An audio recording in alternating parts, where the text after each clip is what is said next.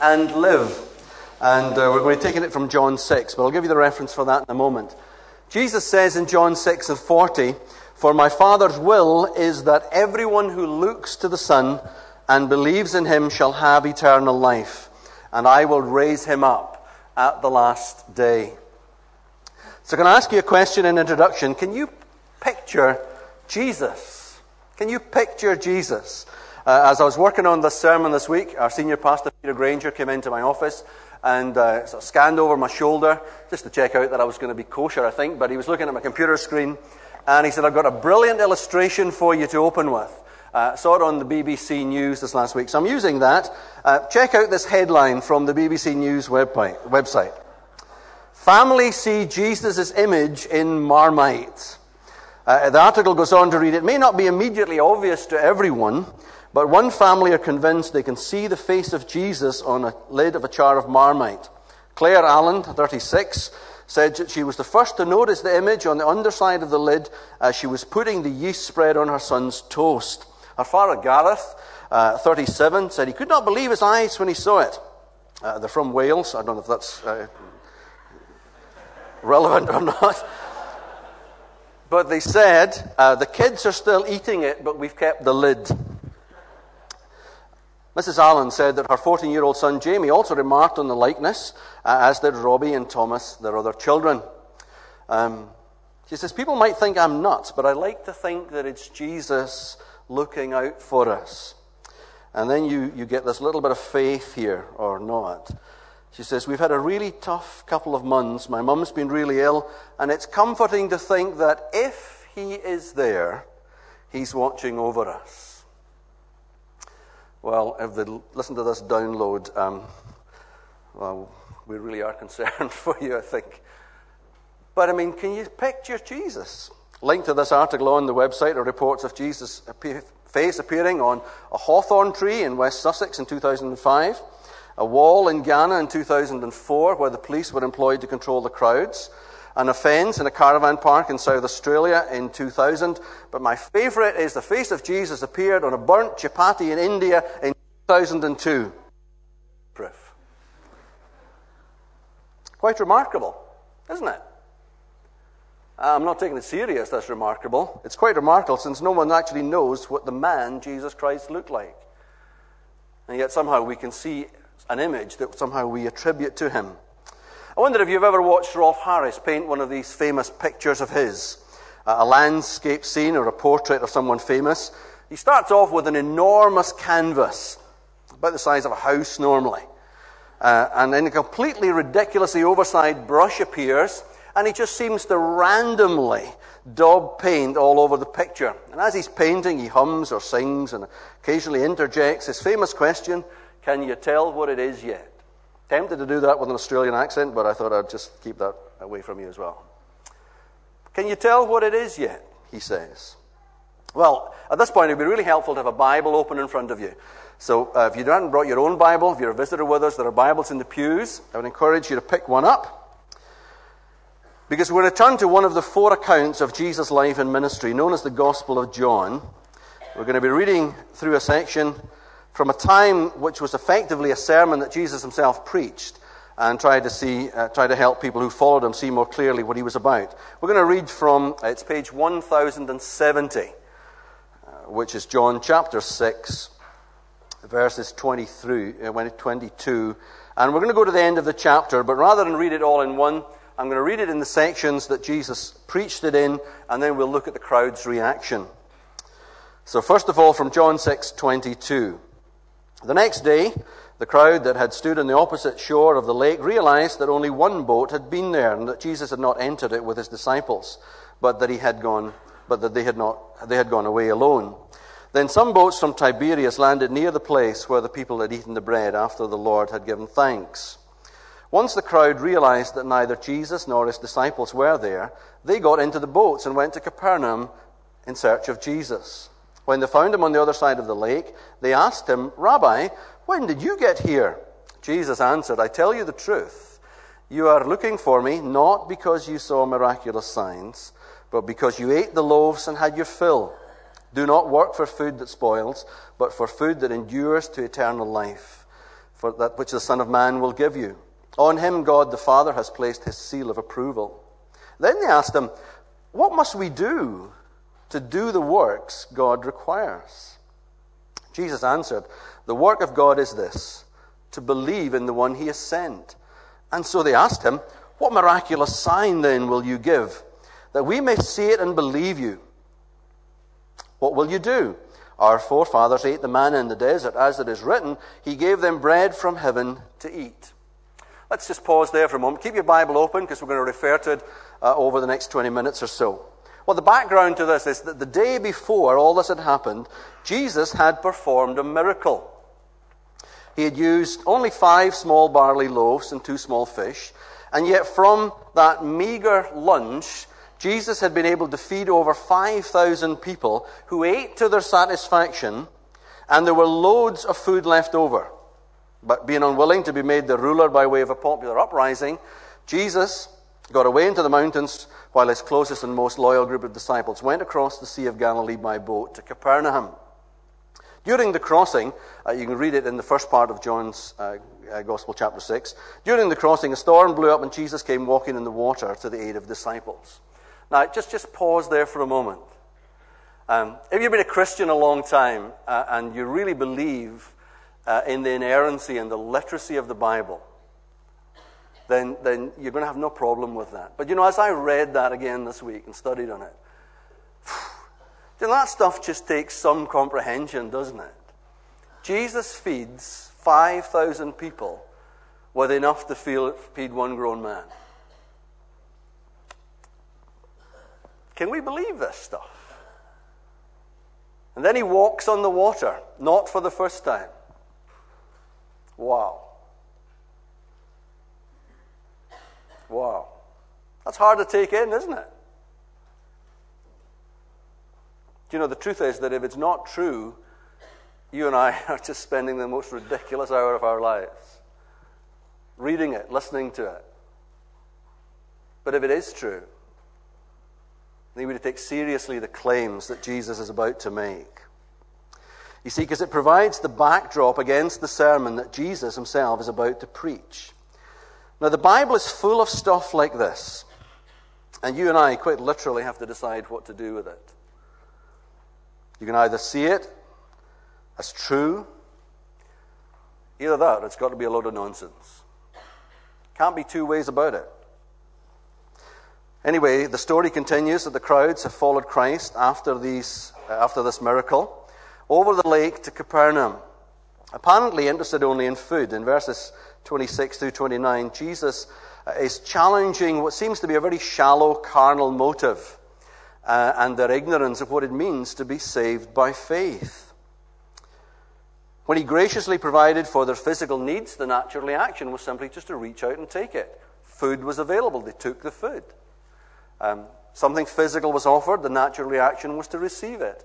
But Jesus says, look beyond the physical into the spiritual, because what I'm offering you is not a physical food, it's a spiritual food for spiritual eternal life. Notice the difference in reaction. They want to work for it. They simply accept the physical, but when the spiritual is offered to them, they want to do something for it. They want to work. They want to earn this thing that Jesus is offering them. Why would that be? Well, as I look at it, I can't see any other reason than simply human pride. Human pride would have us do something to earn God's favor rather than accept it as a free gift. So Jesus explains there is no work to do than simply believe in him, the one God has sent to them. Now, immediately their reaction reveals the difficulty that every human being has when it comes to understanding spiritual matters. For having told them that, they then say, well, give us a sign then. It's often not enough for people to simply believe and trust. They need convincing, or so they think. Or so they think. You see, when God had led the Hebrew nation out of captivity and slavery in Egypt towards the promised land, he provided daily food in the form of manna. This is the reference that they're making here. God provided manna for our fathers in the desert. He gave them the bread from heaven to eat, they say in verse 31. And if Jesus would only grant them the same daily provision of food, then they would recognize him as God and trust him accordingly. So they. Yet Jesus knows that even their ancestors had failed to see the real significance behind the miracle of God's provision.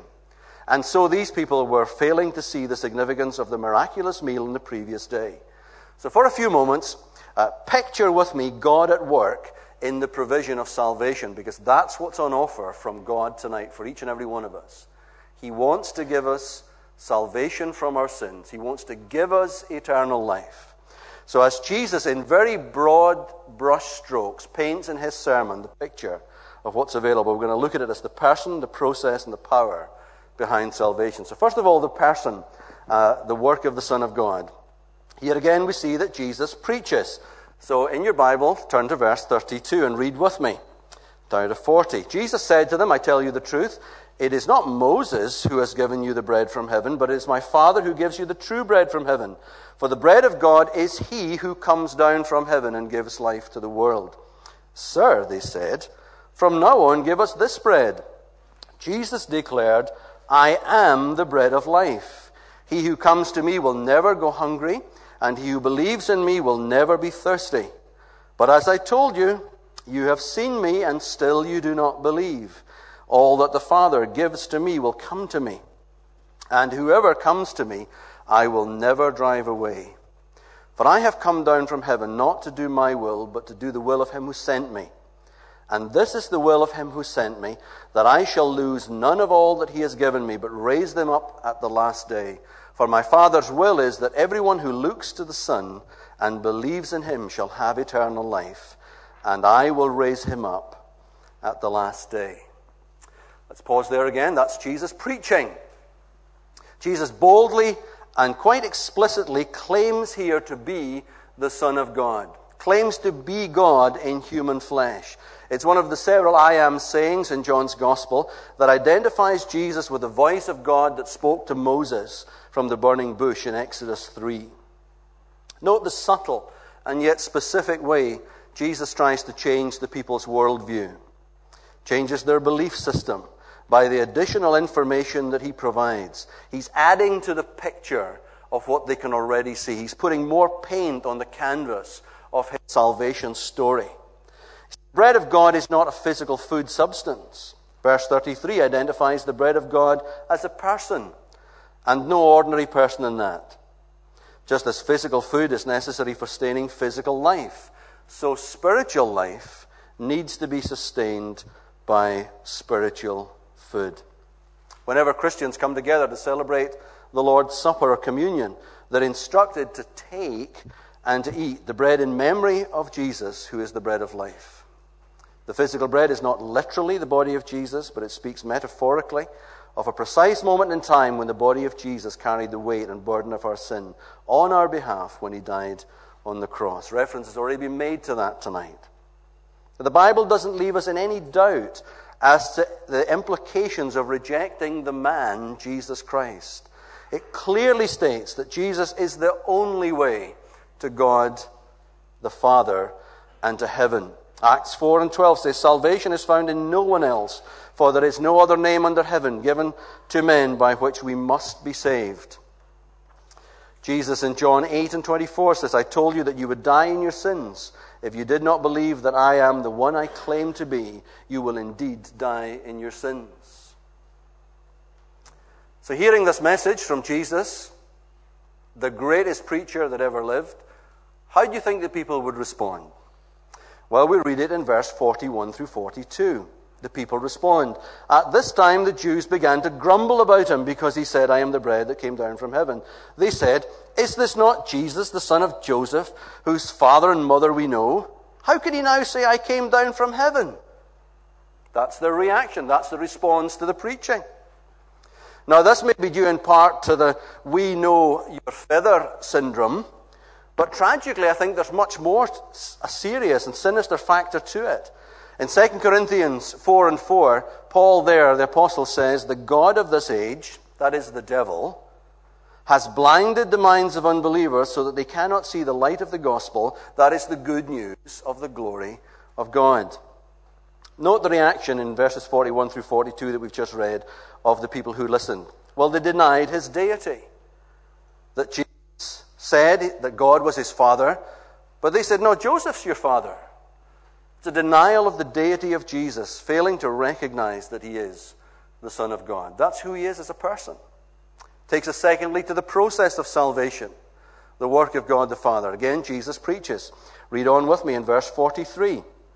Stop grumbling among yourselves, Jesus answered. No one can come to me unless the Father who sent me draws him. And I will raise him up at the last day. It is written in the prophets, they will all be taught by God. Everyone who listens to the Father and learns from him comes to me. No one has seen the Father except the one who is from God. Only he has seen the Father. I tell you the truth. He who believes has everlasting life. I am the bread of life. Your forefathers ate the manna in the desert, yet they died.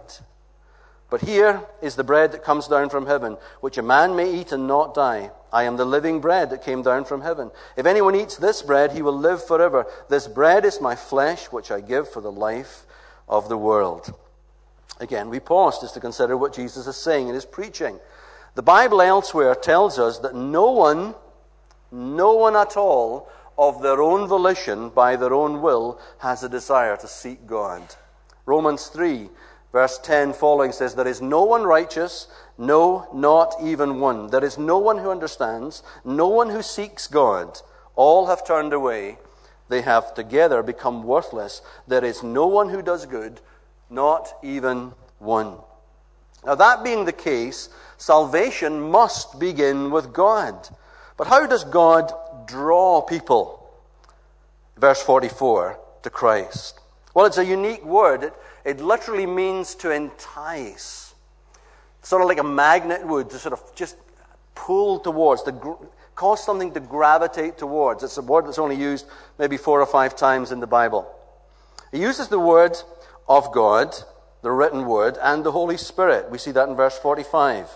Can I read to you from 2 Thessalonians 2, where it says there, we ought always to thank God for you, brothers, loved by the Lord, because from the beginning God chose you to be saved through the sanctifying work of the Spirit and through belief in the truth. He called you to this through our gospel, that you might share in the glory of our Lord Jesus Christ. So Jesus is preaching, and he says, you need to observe the work of God the Father in this process. You see, to eat earthly bread sustains life for a time, but the person will ultimately die. To receive the spiritual bread, that is Christ, gives a person eternal life. Jesus clearly states that. Elsewhere, the Bible talks again and again and again about the all-sufficient sacrificial blood of Jesus Christ, cleansing us, saving us, purifying us from our sin. Notice that God desires all men and all women to accept his free gift of salvation through his Son, Jesus Christ.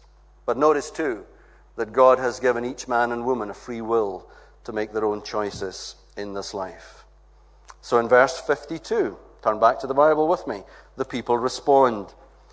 Then the Jews began to argue sharply among themselves, how can this man give us his flesh to eat? Well, the argument's really kicking off here, isn't it? At this statement, because so many of the people, like so many people, they get confused between the physical and the spiritual. Again, the Apostle Paul, writing in 1 Corinthians chapter 2, verse 14 says, the man without the Spirit does not accept the things that come from the Spirit of God, for they are foolishness to him, and he cannot understand them because they are spiritually discerned. So we've seen the work of the person, God the Son, seen part of the process by which God the Father draws us. Let's look at the power behind salvation in the third point. Jesus again preaches on in verse 53 through 59. Jesus said to them, I tell you the truth, unless you eat the flesh of the Son of Man and drink his blood, you have no life in you. Whoever eats my flesh and drinks my blood has eternal life, and I will raise him up at the last day. For my flesh is real food, and my blood is real drink. Whoever eats my flesh and drinks my blood remains in me, and I in him. Just as the living Father sent me, and I live because of the Father, so the one who feeds on me will live because of me. This is the bread that came down from heaven. Your forefathers ate the manna and died, but he who feeds on this bread will live forever. He said this while teaching in the synagogue at Capernaum. So what does Jesus mean What on earth does Jesus mean by eating his flesh and drinking his blood? Surely, that's a bizarre teaching. Well, it was to the hearers 2,000 years ago. It will be for many of us today. Very brief explanation. Jesus is the living Word. He was made flesh for us. The Bible is the written Word. Whatever the Bible says about Jesus, it also says about itself. Because both are holy, set apart for the purposes of salvation. Both are truth. The Word is truth. The living Word is truth. Both are light. The Bible gives insight to what we can't understand. Jesus gives insight into the darkness in which we can't understand. Both give life. Both produce the new birth. Both are eternal. Both are the power of God to salvation to give us this eternal life. So the conclusion of that is obvious. When you receive the Word into your heart, i.e., when you hear what the Bible says and believe it, then you receive Jesus Christ as the living Word, because the Word becomes spirit to us. We eat his flesh by partaking of the Word of God. Jesus says, I am the living bread, in verse 51.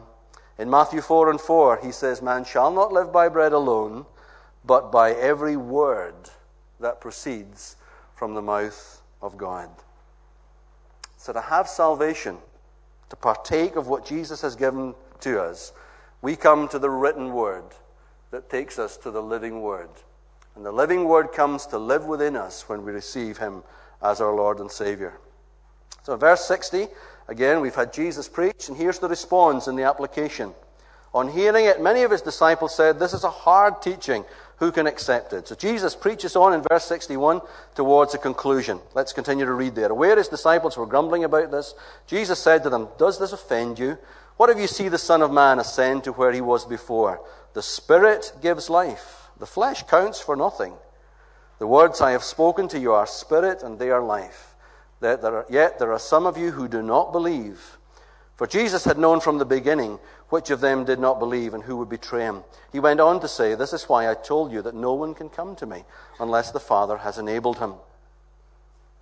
So we see there that some people are offended at this doctrine, and many ceased at that point to follow Jesus.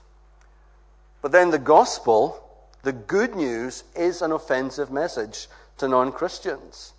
You see, only good news once you accept its truths and allow the truths to set you free.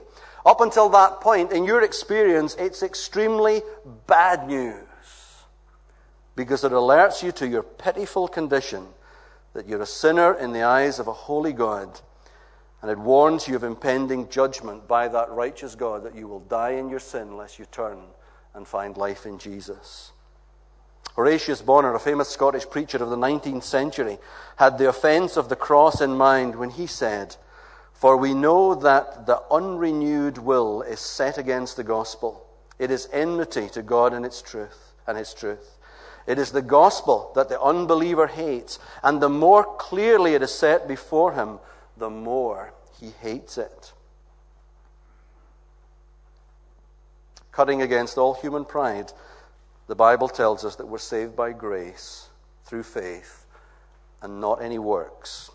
For it is by grace you have been saved through faith, and this not from yourself. It is the gift of God. Ephesians 2:8. Romans 3:20 and 23 says, Therefore there is no one will be declared righteous in his sight by observing the law. Through the law we have become conscious of sin, for all have sinned and fall short of the glory of God.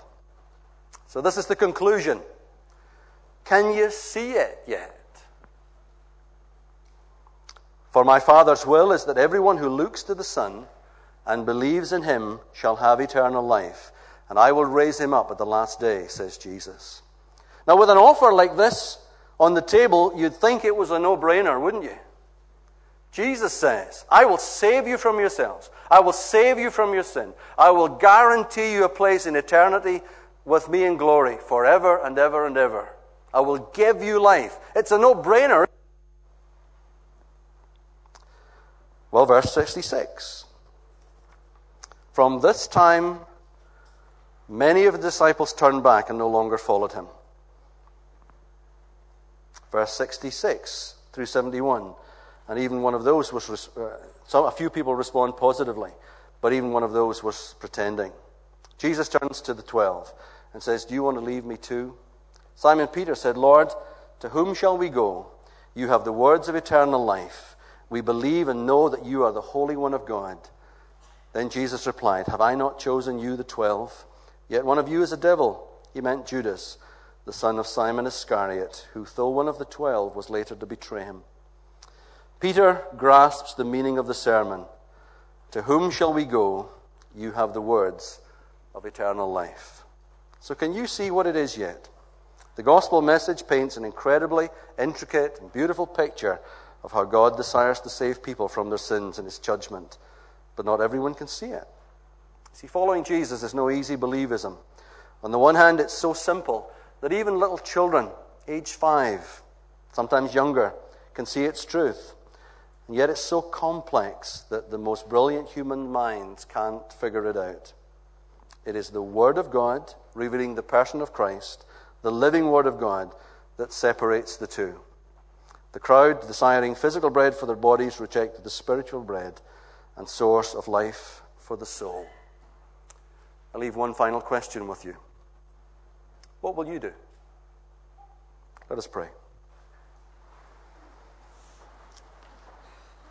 Heavenly Father, we thank you for the eternal living Word that makes us wise to salvation. And so, Lord, we've heard your word. We've asked your Spirit to come. Through the interaction of the Spirit and the Word, Father, we pray that you will do your work here in this place tonight. And draw those that are coming to you, that you might give them to Jesus, that they might put their trust in him and walk with them all their days. Father, we ask in Jesus' name. Amen.